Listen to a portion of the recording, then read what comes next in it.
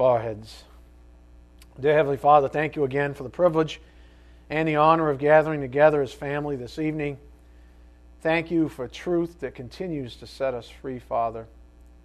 Thank you also for reminding us who sanctifies us. It's you, who the sovereign one in the universe is, the only sovereign one, the only one that's able to sanctify us in time, to justify us, to make us righteous.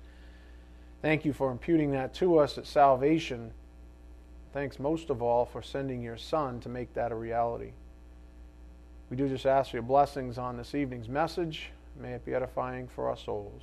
We ask this in Jesus Christ's precious name. By the power of the Spirit we do pray. Amen. Again, the gospel, salvation, and sanctification. We're on part 32. And we're not, as far as I know, we're not anywhere near being finished, which is expected, given the magnitude and the pervasiveness of the topic and the like. So I will warn you this evening, though, and it was a bit of the same on Sunday. Concentrate. I'm going to give you a lot of review. There's going to be some things that some of you still don't have fully grasped yet in your soul, and that's perfectly fine. I want you to think of the big picture this evening. So even though we're going to talk about a lot of granular things along the way, don't sacrifice the big picture at any time. Okay? So just keep the big picture in view, and you can think about the title if you have to. The gospel, salvation, and sanctification. Just keep those knitted together in your soul as I teach, okay? Because tonight's a whopper. Tonight's going to be hard to even teach. And I'm sure I'm not going to do it perfectly, as you know what I'm saying. But I really want you to walk away with the big picture amplified in your soul, okay? So with that said, we ended on Sunday, which was a major effort of synthesizing lessons, and we ended with this principle up here on the board. A little leaven leavens the whole lump. A perverted gospel demands a perverted sanctification. In other words, if a core doctrine is off, the ripple effect is felt throughout the body of doctrines that build upon it, and that's why we spent 20-something lessons, that's 20 plus hours on the gospel and salvation. And if you were humble, you learned some things. And if you were humble, you had some things sort of reoriented in your soul, sort of amplified, so that when we got to sanctification proper, which is where we're entering now, you have a sturdy foundation. You have something where the support structure is there. There's not going to be any dangling threads or any T's that aren't crossed or I's not dotted. That kind of thing. That's why we spent all that time on the gospel. For example, arguably the most perverted doctrine after the gospel is that of sanctification. Now, granted, sanctification is, if you think of positional sanctification, which is what happens at salvation, sanctification is obviously part of the good news, but there's also the good news of after salvation. So arguably the most perverted doctrine after the gospel is that of sanctification. And as the Spirit's been teaching us, these are not separate issues entirely. Yes, we have to, bitwise, in chunks, digest them. That's why we teach this way. Sometimes I teach systematically, doctrinally, whatever it takes. We do have to digest these things incrementally. That is true. But again, the big picture. They're not separate issues as far as God is concerned, as far as God's plan for all of us as believers. They are not separate issues. Sanctification, for lack of a better term, is really one pattern. It's one issue that God affords us insight into, if that makes sense. Okay? So the Spirit's been teaching us these are not separate issues entirely. As a matter of fact, the fundamental error begins with the gospel. If you've got the gospel wrong, up here on the board. So the Spirit spent a healthy amount of time with this congregation trying to get us into the saddle the right way. In other words, so that you have the right perspective of the other things that we're going to learn, or the ensuing doctrines that we're going to learn after the gospel. So he's been really not stalling, but on purpose sort of stalling us and saying, you got to stop, make sure you got the right perspective. If your conception of, for example, the filling of the Spirit is perverted, even in the least bit, when your understanding of the fundamental doctrine of sanctification will be proportionally perverted. A perverted doctrine of sanctification begins with a perverted gospel. That's the tie-in that you all need to reconcile in your souls right now. A perverted doctrine of sanctification begins with a perverted gospel. In other words, if you've got a cheap gospel or an accommodating gospel, because there's other scripture that should have been spoken to in that gospel, it's left out. And that affects the ensuing studies. The foundation's not complete. So anything that builds on it is suspect. And that's what the Spirit's been saying. That's why he spent all that time on the gospel. So this is why the Spirit keeps coming back to the big picture after each step forward we take with the concept of sanctification. Just look at all the doctrines on the table right now. These are the core doctrines, if you would, or the doctrines that we've been studying now for a couple of months. These are the things that the Spirit has brought to the forefront. There's God knows how many doctrines in the Bible, but these are the ones that are on the table. And these are the ones that he's saying, I need you to synthesize them. And the only way you're going to synthesize them and walk away with anything useful is if you have the big picture in mind. So look at the gospel and salvation. Positional sanctification has been on the table. The Holy Spirit's ministry at and after salvation, working with the Word of God. And then, of course, experiential and progressive sanctification. You choose your word.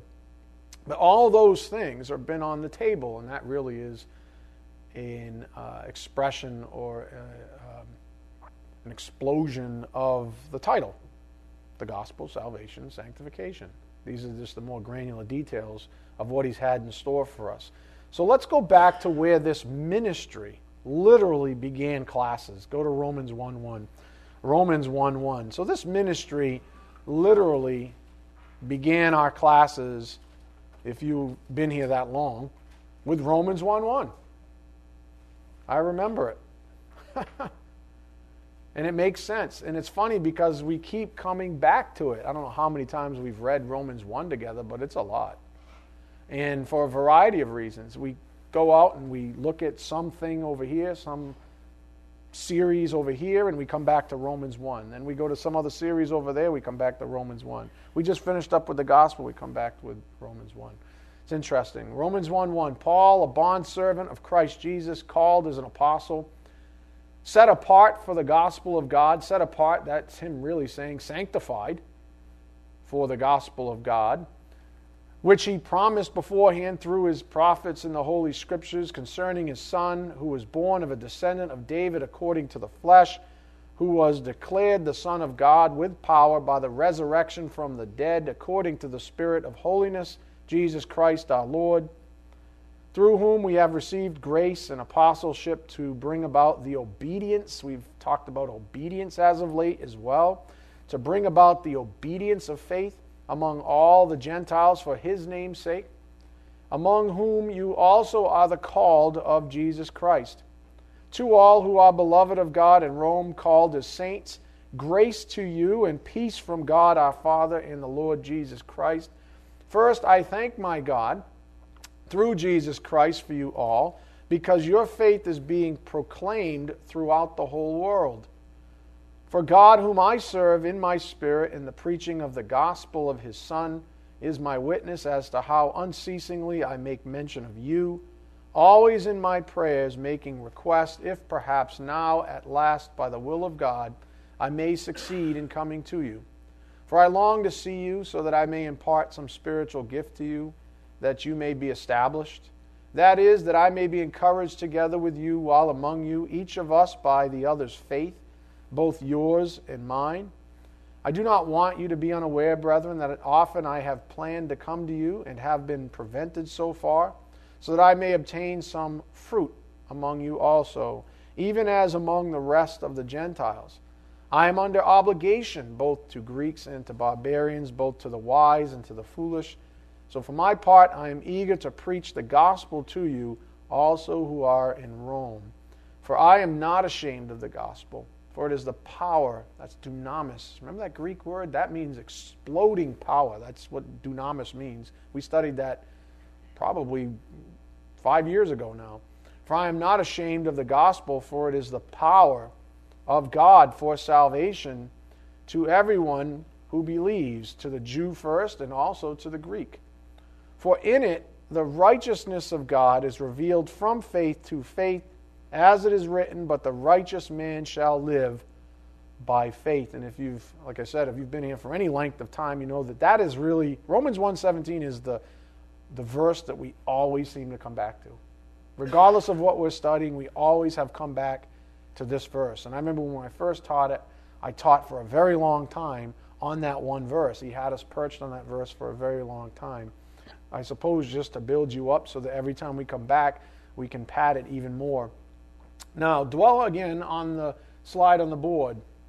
A lot of the stuff that he just mentioned is really up front in the doctrines that have been on the table. The gospel, salvation is in there, positional sanctification is in there, Holy Spirit's ministry, at and after salvation, working with the Word, and then experiential or progressive sanctification.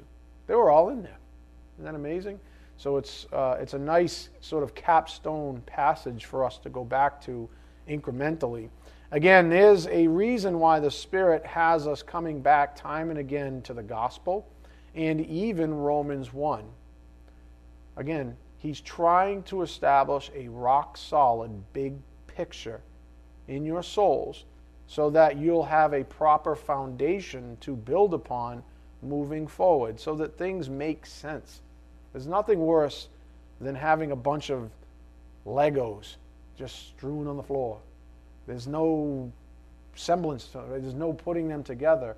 You don't see the whole of it unless you have the big picture. And that's what he's saying.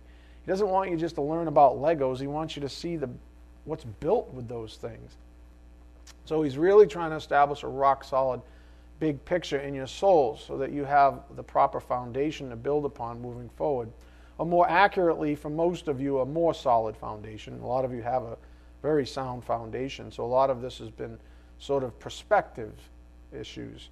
And as with any structure or edifice, the stronger the foundation, the sturdier the building. We're going to get back to Romans 1:16 and 17 again. But before we do, I want to show you something else that has to do with our recent studies on the gospel. So again, I told you, I'm going to give you some data, but it should all be familiar, a lot of review. I'm going back to Scotty's lessons, the fullness of the gospel here, which was November 29th. Particularly the emphasis the Spirit placed on an unbeliever's perspective of God. You might remember some of these principles. I just stole them from those lessons. He had it as the magnitude of the gap, and that was what the Spirit was really impressing in that series, was the sovereignty of God, the holiness of God, the righteousness of God, and the unrighteousness of man. So the magnitude of the gap. Notice in Peter's two gospel messages in Acts 2 and 3, he elaborated on their guilt and their rejection of the Holy One from God. He elaborated on their sinfulness and the gap between them and God. Then he gave the solution, even waiting until they asked for it. In other words, until a person recognizes the sovereign God of the universe and then accepts that they are held accountable to him, their conversion will be halted before it even begins. Until they actually accept that God is sovereign and holy, and they are not. And that in that understanding, they are held accountable to that God. Until they recognize those things, the entire conversion process is halted. That is like step number one. And if you read from Romans 1:18 and on, that's what Paul gets into. He said, this is the loveliness of what it looks like to be saved. I'm not afraid of the gospel. It's the righteousness of God. It's the power of God from faith to faith. The righteous man shall live by faith. Beautiful. Beautiful. Followed by this other thing. where people have not even taken step number one, which is to recognize the sovereign holy God and accept that they're accountable to that God. And that was really what I got.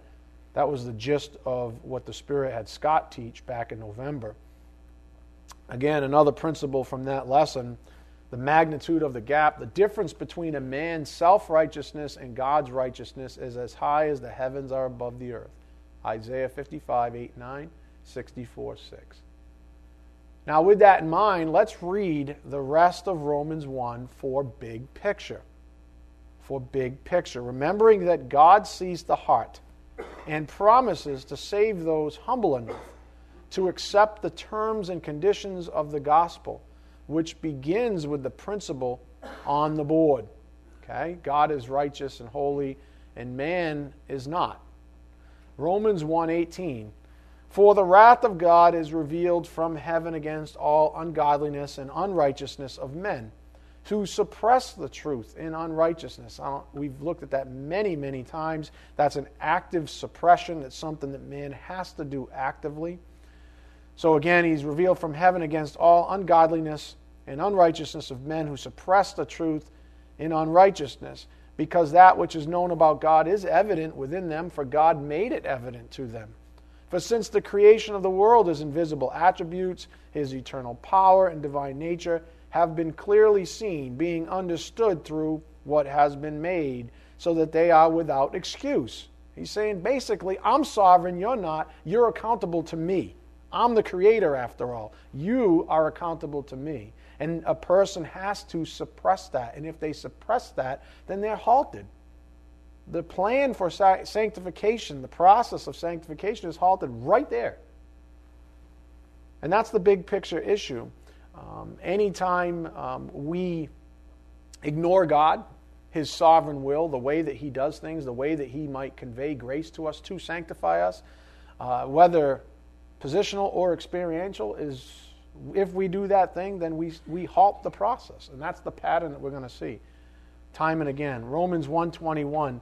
For even though they knew God, they did not honor him as God or give thanks, but they became futile in their speculations. They invented things, as we've learned, and their foolish heart was darkened. Professing to be wise, they became fools, and exchanged the glory of the incorruptible God for an image in the form of corruptible man, and of birds, and four-footed animals, and crawling creatures. Therefore God gave them over in the lusts of their hearts to impurity, so that their bodies would be dishonored among them. For they exchanged the truth of God for a lie, and worshipped and served the creature rather than the Creator, who is blessed forever. Amen. For this reason God gave them over to degrading passions, for their women exchanged the natural function for that which is unnatural. In other words, you see the anti, if you want to say it this way, you see an anti-sanctification.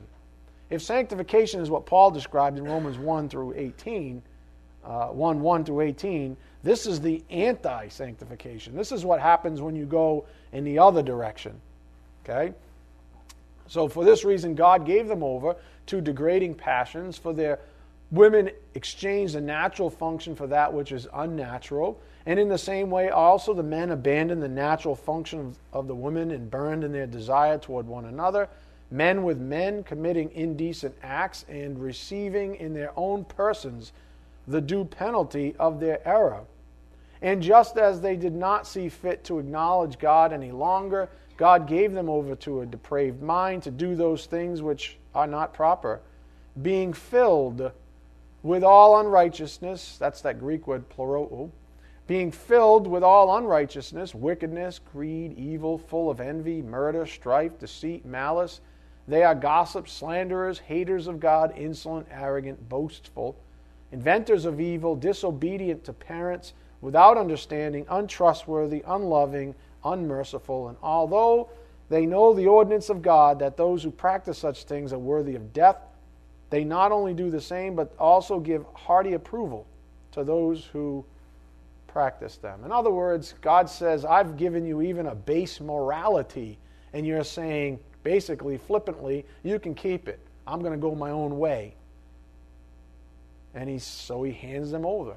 And then, misery loves company, or they like to even have their own form of counterfeit fellowship amongst unbelievers, amongst those that denounce God, etc., etc., and it's a whole counterfeit type sanctification. It's like anti-sanctification, or sanctification in the wrong direction. So I hope you see it again. The point on the board that all of that really was to amplify was something we saw about a month or so ago, a month and a half. The magnitude of the gap, the difference between a man's self-righteousness and God's righteousness is as high as the heavens are above the earth. Think of it this way. Only God can sanctify a person so that they are justified. This goes for all phases of sanctification. Only God can sanctify a person so that they are justified. This goes for all phases of sanctification. In other words, the first thing a person must accept is this, up here on the board, that God is righteous. Man without Christ is not righteous. A person who refuses this truth is utterly stuck, quote, blocking God's desire to sanctify them. That is God's great desire, to be saved and come to the knowledge of Him, of truth. That's His greatest desire. And when you do those things, when you're saved and come to the knowledge of Him, that's like from faith to faith. That's like being sanctified, and it's one giant sanctification process. I mean, we like to call out phases so that we can understand the different aspects of sanctification, because just like life, there are phases of life. But that's the overall desire of God. And if a person says, no, God, I'm not with you at all, yeah, you're the God of the universe, I know this, but I'm suppressing that truth and I'm going to run off in the anti-sanctification pathway, then they are stuck. And God is unable to sanctify them by means of His own justice. At this point, a person can hear the gospel of Jesus Christ in its entirety, and it will fall on, quote, deaf ears. If a person is unwilling, in other words, to accept God as holy, and that they're personally accountable to that God, if they're unwilling to accept that, the gospel is going to mean nothing. They're going to say, what do I need a Savior for? I'm not accountable. I don't need saving. And that's what Paul's saying in the second half of Romans 1. Saying this is how beautiful the gospel is, how simple it is even, and this is how it looks for those who say no to God even. So just a few more, and that's the big picture. The desire of God is to sanctify you. If you say no to God at the very beginning, He can't do that work. And even saying no along the way, as we'll see, you'll still frustrate His plan for sanctification. Just a few more principles from our lesson from November 29th, I think it was, the fullness of the gospel. So reach back into your memory and remember where you were at, where your soul was at when Scotty was teaching these things. The gospel message today is often made about the individual and their comfort, not about the need to satisfy the Lord and His majesty and righteousness. You see, that's when the gospel gets cheap or lessened or it's incomplete, because man is somehow trying to sanctify himself or his friends.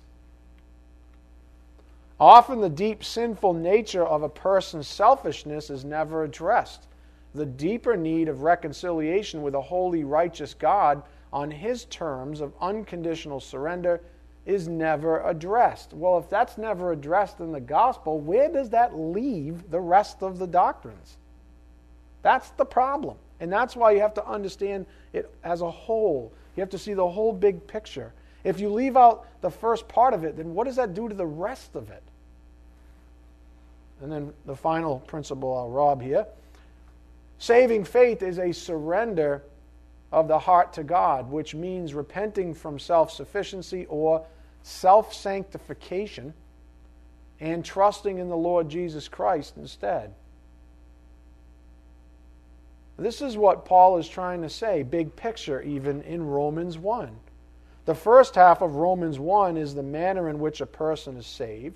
The rest of chapter 1, as we just read, and even ensuing chapters, if you were to continue on in chapters 2 and 3 even, he talks about other categories, not just the derelicts in Romans 1:18 and beyond. Then he gets into Romans 2. You remember the judgmental righteous crowd. They're not saved either. They're just hoity-toity. They're the religious crowd. And he has something to say about them as well. So if you have time, read Romans 2 and 3 if you want even more big picture. But So the rest of chapter 1 and even the ensuing chapters 2 and 3 are where Paul reveals those who God does not sanctify for a multitude of reasons. If his great desire is to sanctify, but the individuals refuse his own method, then he can't sanctify them based on his own integrity. So refusing and suppressing God's righteousness. If a person refuses to accept that God either doesn't exist, or that if he does and they are not accountable to him, then the intended process of sanctification is, let's call it, frozen by his own integrity. He's not going to save you if you don't have the right heart for it. He's not going to override your free will, in other words. So if a person refuses to accept that God either doesn't exist, or that if he does and they're not accountable somehow, then the intended process of sanctification is frozen.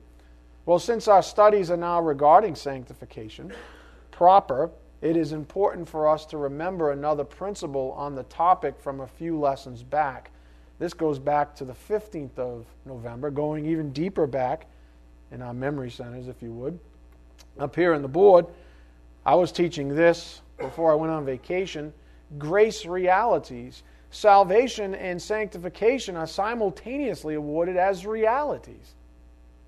And that's the big picture that he's trying to get you situated in. These are not all chunk-wise. Sure, we can study it out that way. But the reality is, from God's perspective, salvation, sanctification, these are all simultaneous realities. Salvation and sanctification are simultaneously awarded as realities. In other words, if a person is saved, they are sanctified. We know this positionally. And guaranteed sanctification experientially. To God, these are simultaneous realities. Go to Philippians 1:6. Philippians 1:6. So that's the big picture that he gave us. Oh, that was what? A month and a half? No, yeah, a full month and a half ago. Philippians 1:6, for I am confident of this very thing, that he who began a good work in you will perfect it, complete it, until the day of Christ Jesus. That's a guarantee. It's not maybe he will, maybe he won't. He says, if I save you, I'm going to sanctify you. I'm going to give you faith. And faith is what we tie righteousness to. And if I see righteousness in you, I can award you grace. And by grace, I'm going to sanctify you. So these things are like a string of pearl. He strings all these things together, and that's what he's teaching us. He's saying these things are all simultaneous to God. So that's the big picture reality that God wants his children to understand. There are a lot of benefits of understanding his overall strategy when it comes to sanctification. Now, the biggest mistake people seem to make is what Paul warns against in Galatians 3:3. Go there. Galatians 3:3. It seems like most people, after salvation, fall into this trap. Galatians 3:3. And Paul warns against it. And we might call into remembrance what Scotty said with self-sanctification. There are people that believe that they can self-sanctify. I mean, I get caught up in that myself. Of course, it's a sin. But, I mean, if you're a type A personality, then you try to do it all the time. And you forget. He's like, oh, I'm sorry, God. I was trying to take the bull by the horns again. That's me. And it's a mistake. But that's what Paul's getting at. Galatians 3:3. Are you so foolish, having begun by the Spirit? Are you now being perfected by the flesh? Are you going to do something that sanctifies yourself? Are you now so holy and righteous that you're able to perfect yourself, sanctify yourself by your own means? That's what Paul was saying. You need grace, is what he's saying. Just like it's salvation, Ephesians 2:8-9, you needed grace. The same thing. It's the same pattern. To be sanctified at salvation, you needed grace through faith. Faith is the channel. After salvation, you need grace. Faith being the channel. Religion's quest, though, is what frustrates this whole process. Satan promotes religion in his world in order to frustrate God's plan for his children. He can never stop it. He's not that powerful. But he can frustrate it. He can tempt us. He can get us going off in la-la land for a little while. We can sin. We can get stuck in some dysfunction junction with a certain kind of lust. I mean, look at all the things he's taught us along the way. Family issues, sexual sins, you name it. All these kinds of things can infiltrate us and get us sort of distracted. And Satan's behind all of that, promoting it. But the big one really is Satan promoting religion in his world in order to frustrate God's plan for his children, which is to bring glory to himself by sanctifying them. And everyone needs to remember that. So if it's God's desire that everyone's saved and come to the knowledge of truth, why? Because he wants glory for himself. He deserves glory for himself. And so when he's able to sanctify someone like you or me, then that's a toast, if you would, a tip of the cap. It's an achievement of his grace to be able to sanctify us. And in that way, it brings glory to him. So that's why he wants to sanctify us. It's for his glory. So Satan promotes the antithesis of that. Not wanting to see God have glory at all. Always remember this about God. All the glory is his, my friends. We are merely vessels, as Paul says. Go to 1 Corinthians 15:10. 1 Corinthians 15:10. It's very important that we realize this and remember this, which is why we're encouraged by Scripture, which is why Paul wrote such passages and reminders to those that were even saved, because we can get distracted. It happens. 1 Corinthians 15:10. But by the grace of God I am what I am, and his grace toward me did not prove vain, but I labored even more than all of them. Yet not I, but the grace of God with me. That's Paul's way of saying that I take no credit for anything good in me. And that is how you are sanctified. What's the key to the spiritual life? Humility. There's humility. Okay, humility is open to grace. Go to 2 Corinthians 4:7. It is able, I taught a series on receiving grace even. Humility receives grace. 2 Corinthians 4:7. It receives it aggressively even. 2 Corinthians 4:7. But we have this treasure in earthen vessels, so that the surpassing greatness of the power will be of God and not from ourselves. This treasure in earthen vessels, so that the surpassing greatness of the power will be of God and not from ourselves. That's humility again. That it's not about anything special about the vessel, it's what God does with the vessel. Our job is to get the heck out of the way in humility and let him do his thing and stop trying to take control and, as Scott would say, self-sanctify. What Paul is saying in both of these passages is consistent with what he's saying back in Romans 1. That's the big picture again. He's not saying anything new. That's how have I taught this, right? I mean, the Bible isn't the key concept in the Bible. It's not difficult at all. What you see is either an affirmation of it or a defense of it.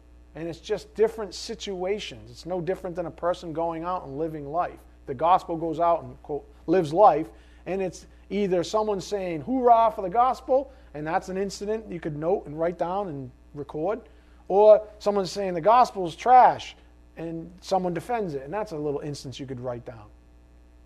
Right? And that's the gospel going through time, and that's what we see in the Bible. But the actual gospel is actually very simple. It's really not difficult at all. What Paul, again, is saying in both of those passages is consistent to what we've been noting in Romans 1, which is that only God can sanctify man. Only God can sanctify man. So let's pick up with him again. Back there. Go to Romans 1:16. And we're going to stop for a moment. We're going to stop for a moment here and stall a little bit.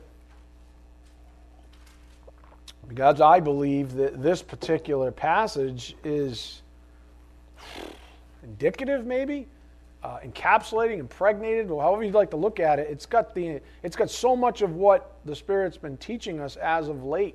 And just these two verses, you want to talk about big picture verses, Romans 1:16 and 1:17. This is about as big picture as it gets. So again, Romans 1:16, for I am not ashamed of the gospel, for it is the power of God for salvation to everyone who believes, to the Jew first and also to the Greek.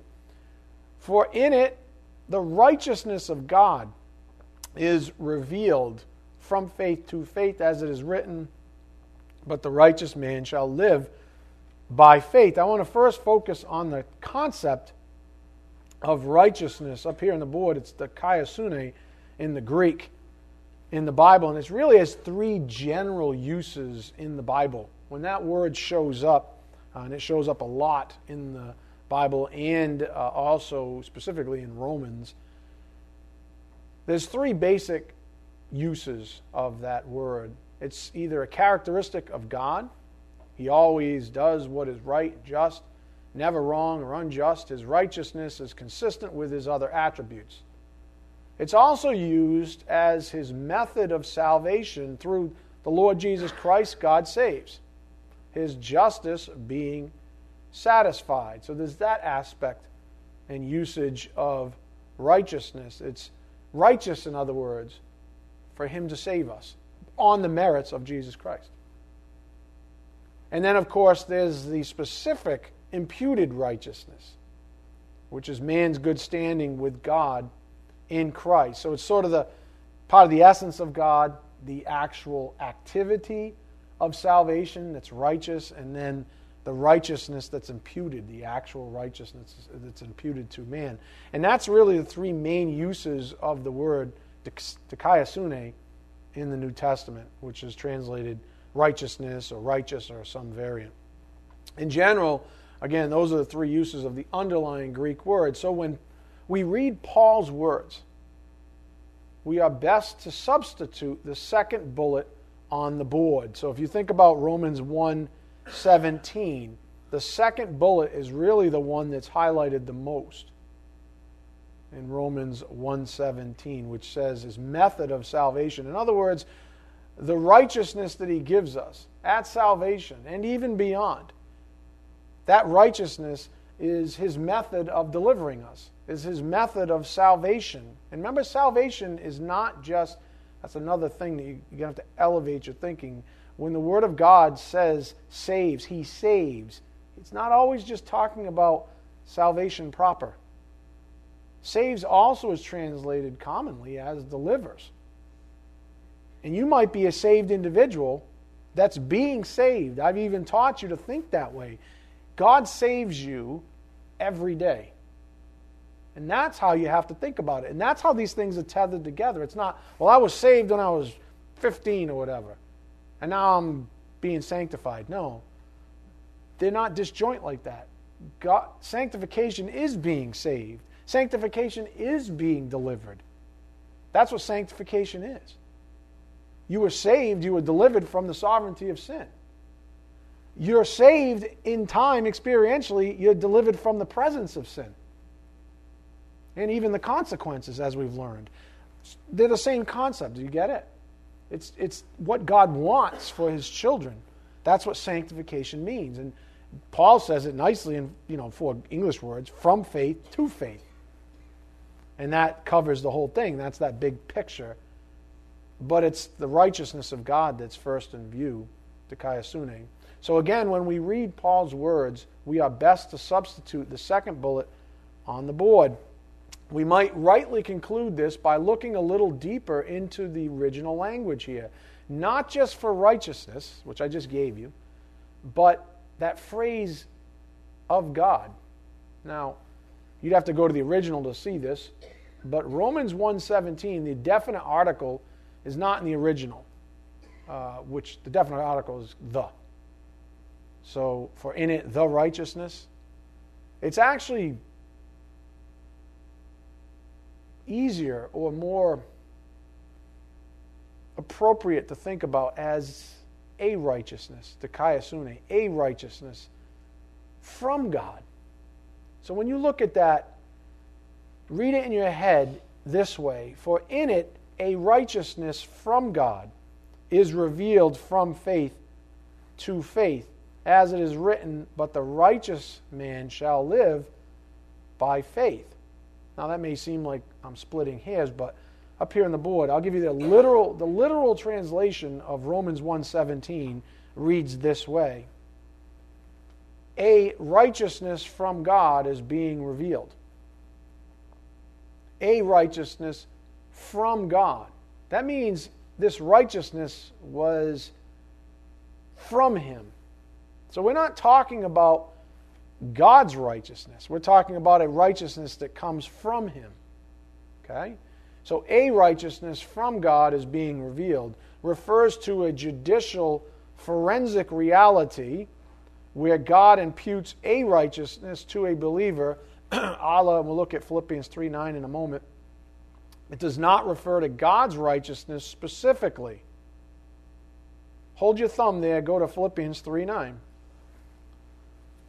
So again, think about it that way. A righteousness from God is being revealed. Because if you read it, the righteousness, you might think it's specifically God's righteousness as that first bullet I gave you, but it's not. There's a righteousness that we have that He is able to impute, account to us, if you would. And this is a judicial aspect. In other words, He sees Christ in you when He looks at you. That's why it says, from as far as the east is from the west, I don't see the sins anymore. That's what it means. Philippians 3:9, and may be found in Him, not having a righteousness of my own derived from the law, but that which is through faith in Christ, the righteousness which comes from God on the basis of faith. So you start thinking about this righteousness as something given by grace. Because remember, faith is the channel. Think of Ephesians 2:8 and 9. By grace you've been saved through faith. Through faith. By grace through faith. Okay? So it's by grace you're given something, but it's through faith. The basis here, as Paul says it in Philippians 3:9, the righteousness which comes from God on the basis of faith. It's not His righteousness specifically speaking here. It's a righteousness that comes from God on the basis of faith. So allow me to recruit a couple of other fine gentlemen on this point. Dr. Creamer on righteousness from God. It is the state commanded by God and standing the test of His judgment. The character and acts of a man approved of Him, in virtue of which the man corresponds with Him and His will as his ideal and standard. That's the righteousness from God. In other words, God sees something in you that is approved by Him. I mean, if you think of experiential sanctification, sometimes you do a righteous thing, sometimes you don't. But you're not always righteous. Otherwise, you'd be God. That's why it's not God's righteousness. But there is a certain righteousness that He can give us that's imparted to us. Some call that imparted righteousness when they talk about experiential.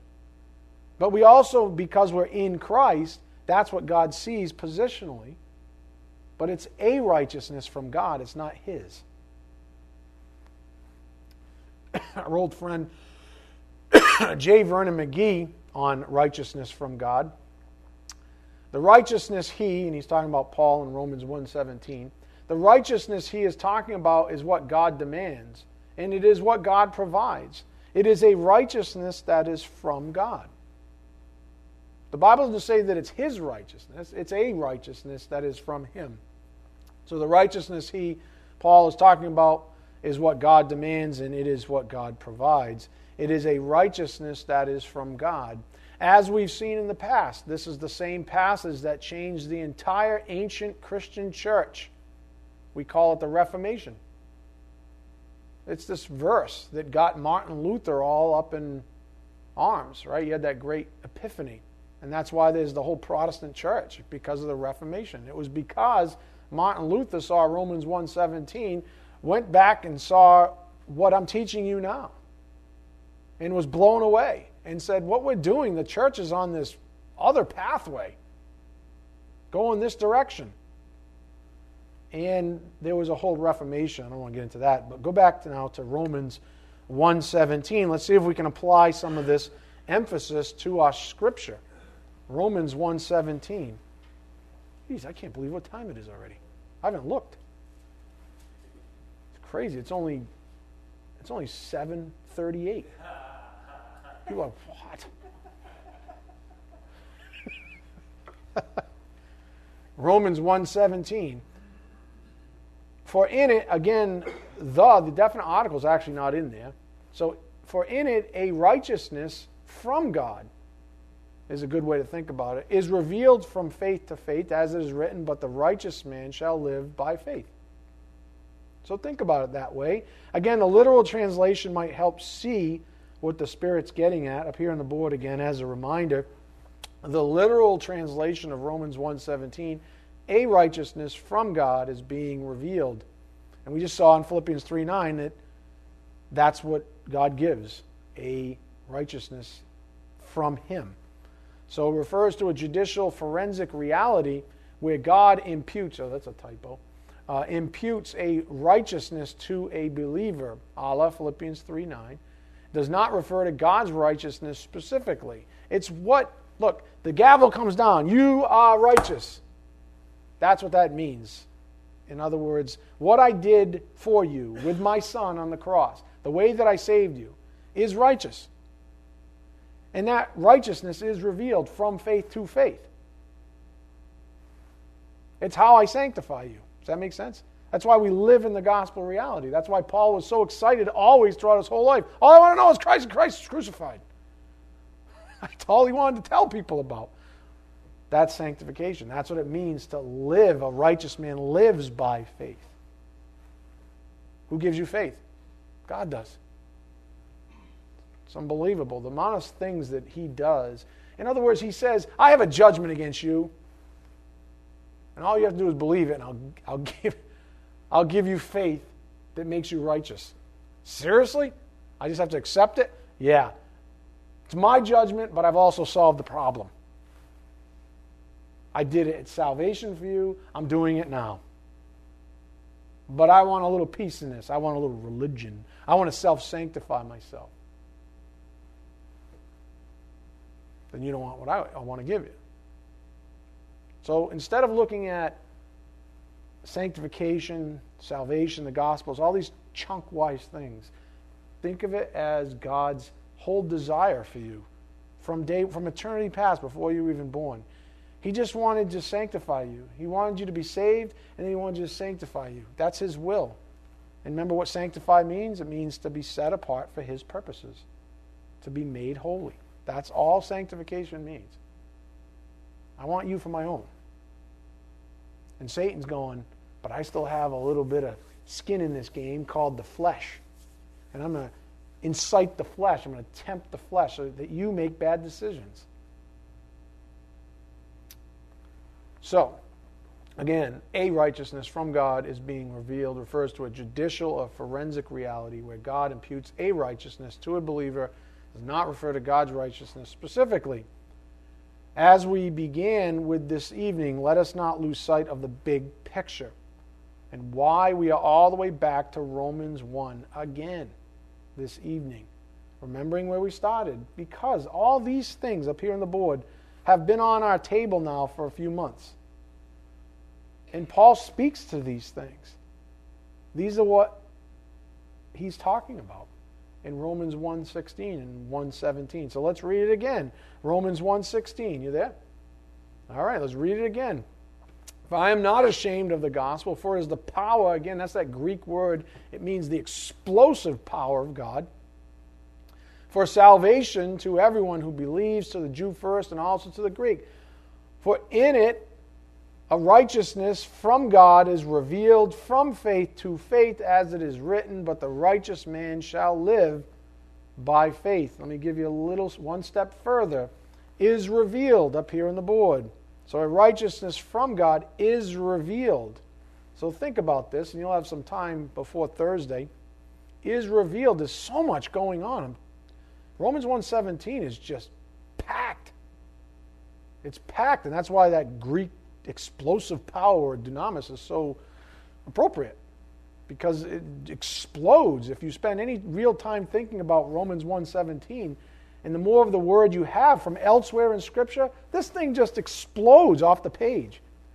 That's why I'm like I said before, it's intimidating to teach it, to be totally honest with you. It's really, as a teacher, to stand before you, it can be intimidating. I know it's a fleshly thing, but it's true. It's explosive. There's so much. Because I know tomorrow I'm going to go back to the good book, and I'll be like, I'll see something new. And I'm like, why didn't I say that? Because you didn't know about it, dummy. You just learned it yourself. And that's how it goes. Every time you come back to Romans 1:17, there's more there. Anyways, one step further with is revealed refers to the unveiling of the fruit of the righteousness imputed to believers from God at salvation. God sanctifies from faith to faith, for it is by faith that a man shall live as a Christian. Is revealed refers to the unveiling of the fruit of the righteousness imputed to believers from God at salvation. God sanctifies from faith to faith, for it is by faith that a man shall live as a Christian. Do you recall all the good work we did back when we began this, what really justly called incredible series? Do you remember all the Holy Scripture we discovered regarding fruit bearing and the gospel truth? Remember that? It was all about fruit bearing, if you recall. If not, let me refresh your memories from our lessons in September, going even deeper into our lessons, further back, bearing good fruit.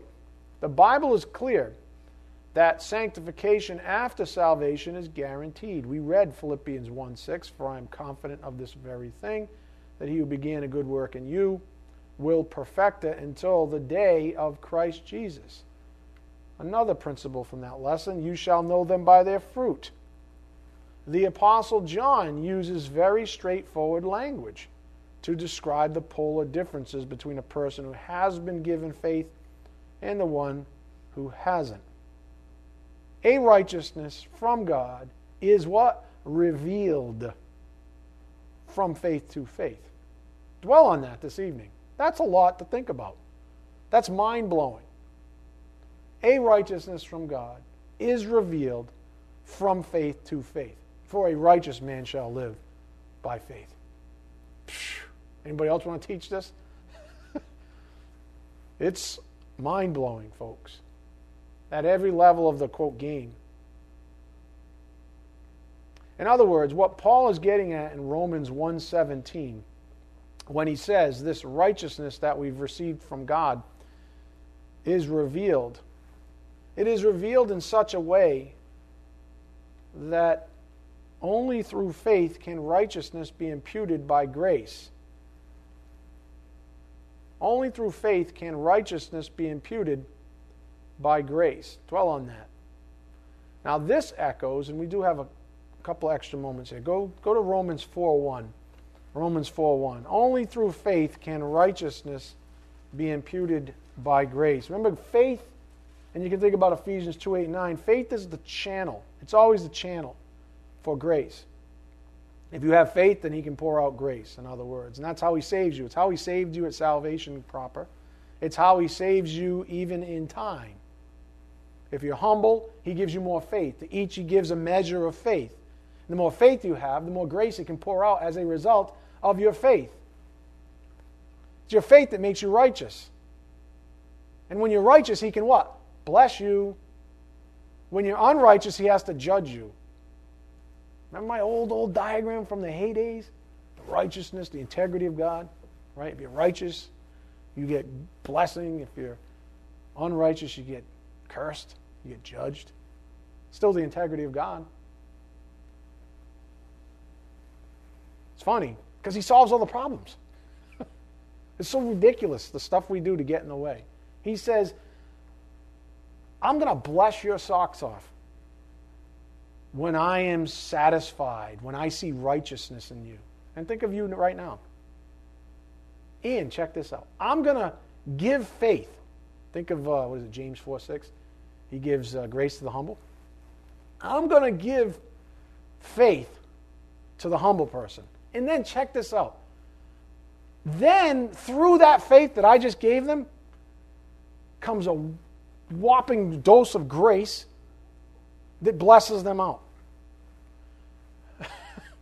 And then I'm going to be satisfied.